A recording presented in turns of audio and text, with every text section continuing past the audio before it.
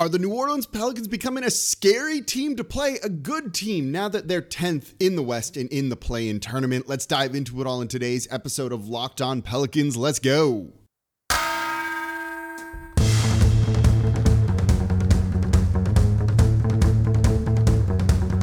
You are Locked On Pelicans, your daily New Orleans Pelicans podcast, part of the Locked On Podcast Network, your team every day.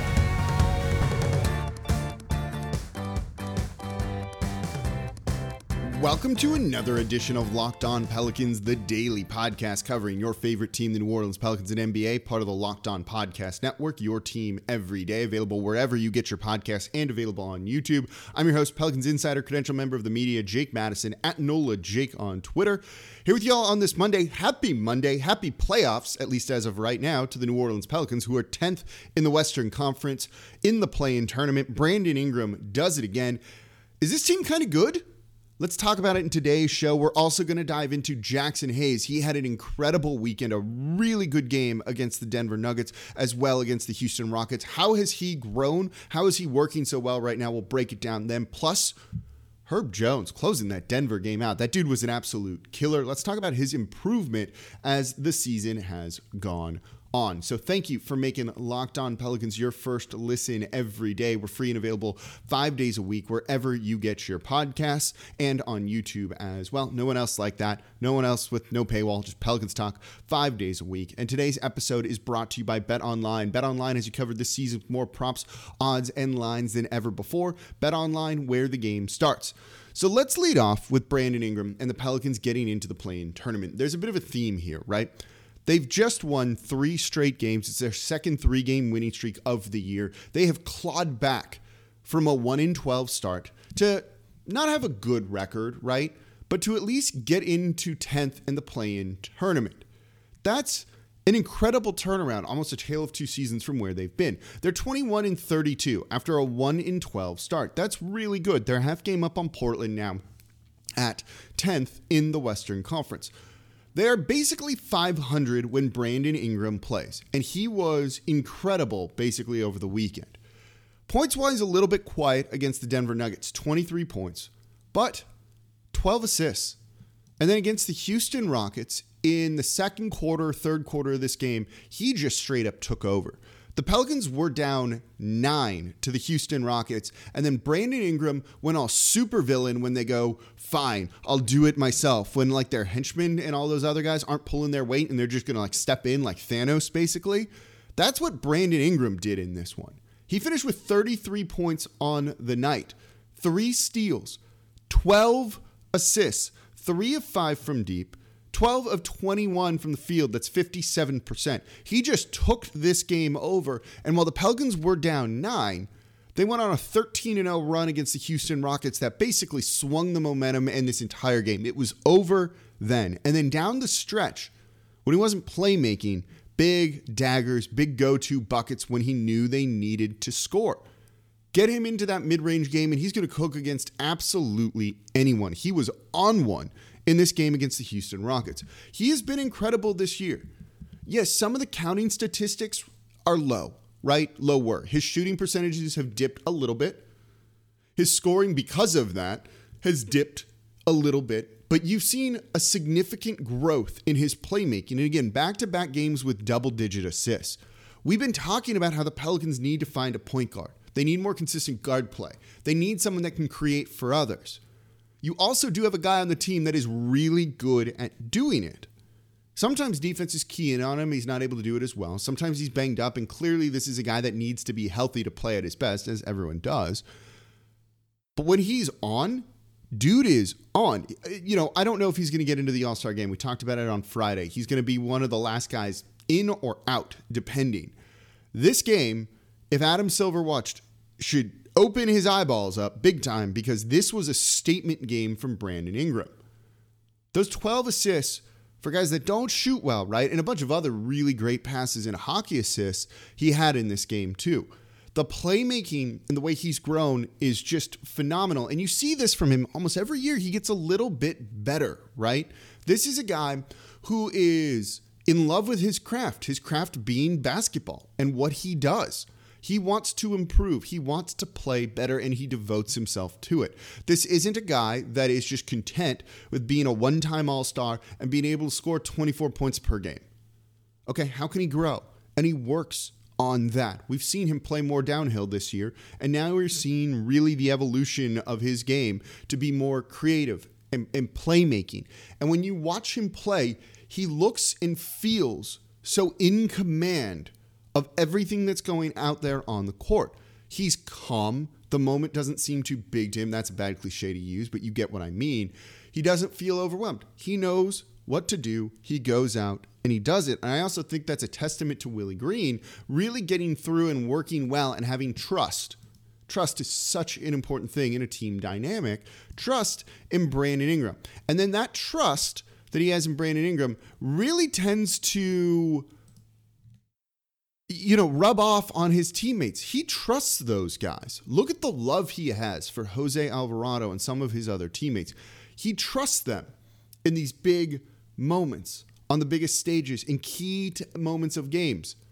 Yeah, that's the makings of something that's just, I don't know if it's culture, chemistry, whatever word you want to use with it. But Brandon Ingram has grown, and he's elevating his teammates because of that, and then he trusts them. That's so many things working well in like a circle, right? That's all a really important thing, and they're all feeding off of each other, and that's one of the big reasons, maybe the biggest, as to why the Pelicans are now in the play-in tournament, in playoff contention. So to be honest, I don't know if they're going to get above 10. I got asked this of like, who are they going to leapfrog, right? I don't know if they're going to jump any of the teams ahead of them in 9, 8, or 7. And 6 feels like it's far off. They're 8 games back of the 6th seed. That's a lot. They're 7 games back of the 7th seed. With the majority of your season done, you've played 53 games. You have about 30 games left to go, 29 games. I don't know if that is exactly possible. Maybe, but that's a lot of ground to make up. And don't forget, this team was down to the Houston Rockets by 9. If BI doesn't just decide to turn it on, this team loses this game.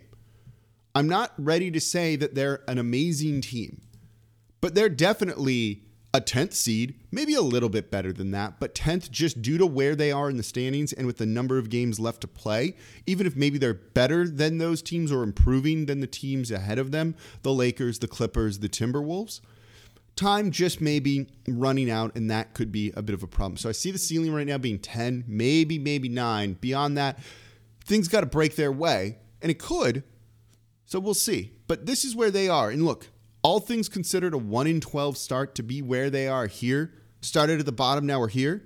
That is absolutely incredible and really a testament to kind of everyone involved with this team, with this organization. So coming up, let's talk about Jackson Hayes. That dude is balling out right now. Let's break it down. So we'll talk about why his game has been elevated the past couple of weeks or so from what we've seen from him coming up here next in today's episode of Locked On Pelicans. Before we get to that, though, today's episode of Locked On Pelicans is brought to you by Built Bar. It's that time of year where maybe you've given up on your New Year's resolutions, but this year you can make it easier to stick to all of those with Built Bar, especially your resolution about eating right.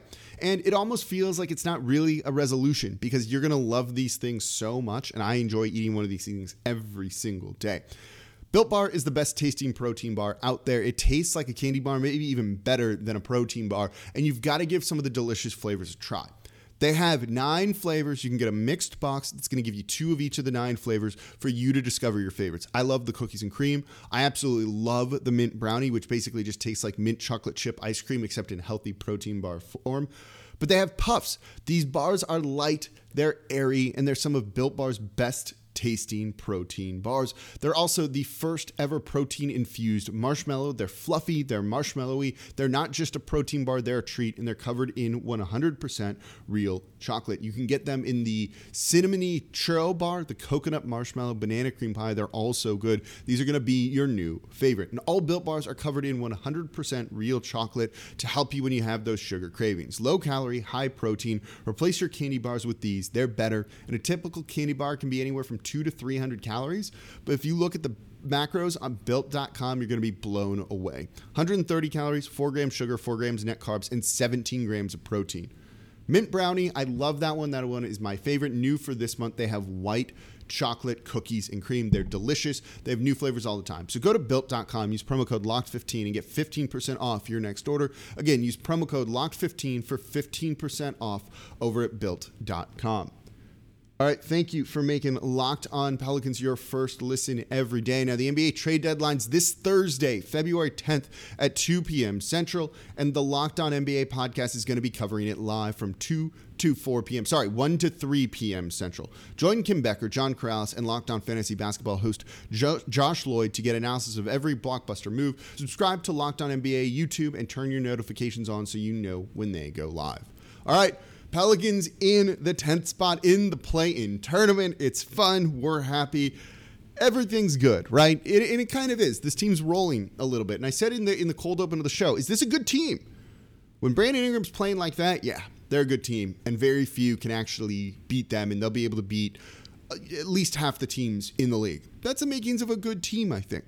But they're also getting other contributions that have been really important. And one of those is Jackson Hayes, who has been absolutely incredible over the past 5 games or so.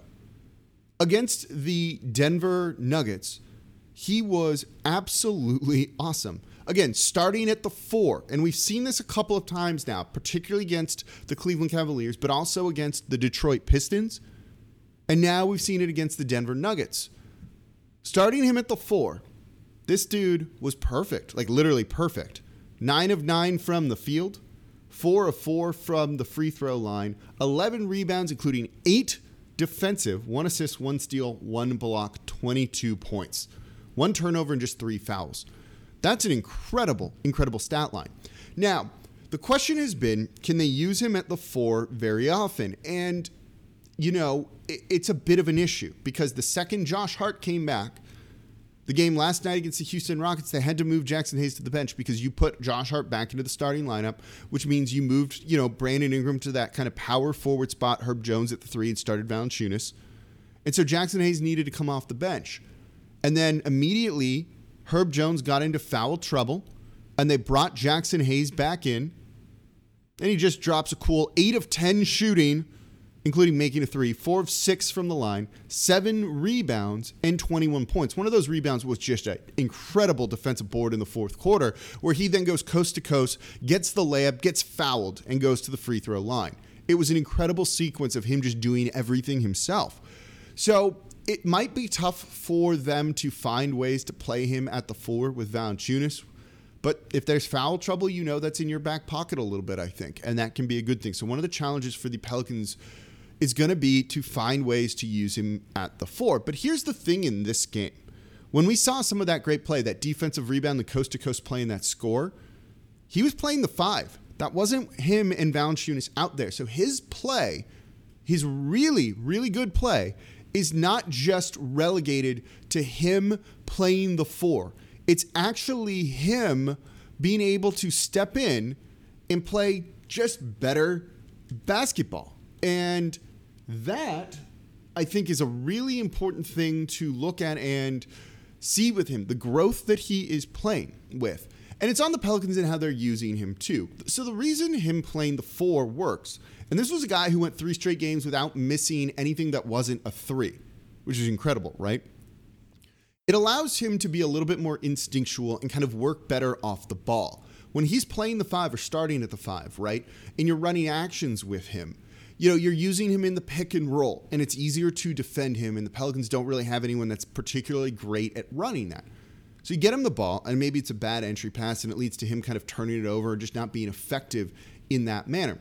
He doesn't have the strongest, back to the basket kind of traditional post style of play. So when you're playing him at the 5 and he's got to be down low in the dunker spot or trying to face guys, play back to the basket, it doesn't really quite work.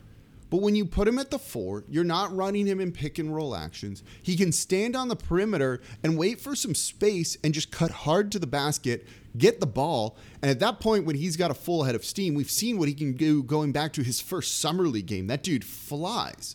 And you're seeing him try and dunk on everybody. So letting him be a little bit freer, working more off the ball is kind of how you do it. And so when they ran him at the 5, they were putting him on the weak side, their center, and putting him out to the perimeter, and then running some creative actions to try and get him moving to be able to get him the ball on cuts.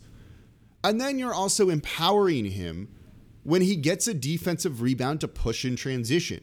It's not slow, grab the board, stop, look for a guard, get the ball to them, and then run your offense. Play in transition. This team hasn't been great at that this year. They haven't had a ton of opportunities to do it. So empowering Jackson Hayes to go, okay, we trust your handle. We know you can score.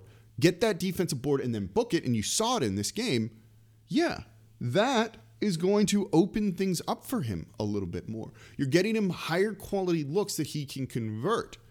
And then when you're using him off ball, he's allowed to somewhat crash the offensive glass, or at least be an option, right? You're seeing a lot of lobs to him right now, not because he's standing in the dunker spot, but because he's cutting in and kind of delaying it a little bit so that when a guy gets to the basket, teams aren't ready for him. They didn't expect him there. So all of a sudden the ball goes up and these guys are, what's going on? At that point, you're toast. Jackson Hayes is going to get it, and he's going to throw it down on you. And that's some of the biggest reasons why he's playing better. It's on him for being out there on the court and making the most of these opportunities, but also credit to the Pelicans staff and Willie Green for really figuring out the best way to utilize him. And again, it's not just him at the 4 and saying it's that. It's him and the coaching staff, because he did a lot of this at the 5 in last night's game. That makes you believe that this isn't a situational thing. Now, do they need to try and put him out there alongside Valanciunas a little bit more? Yes.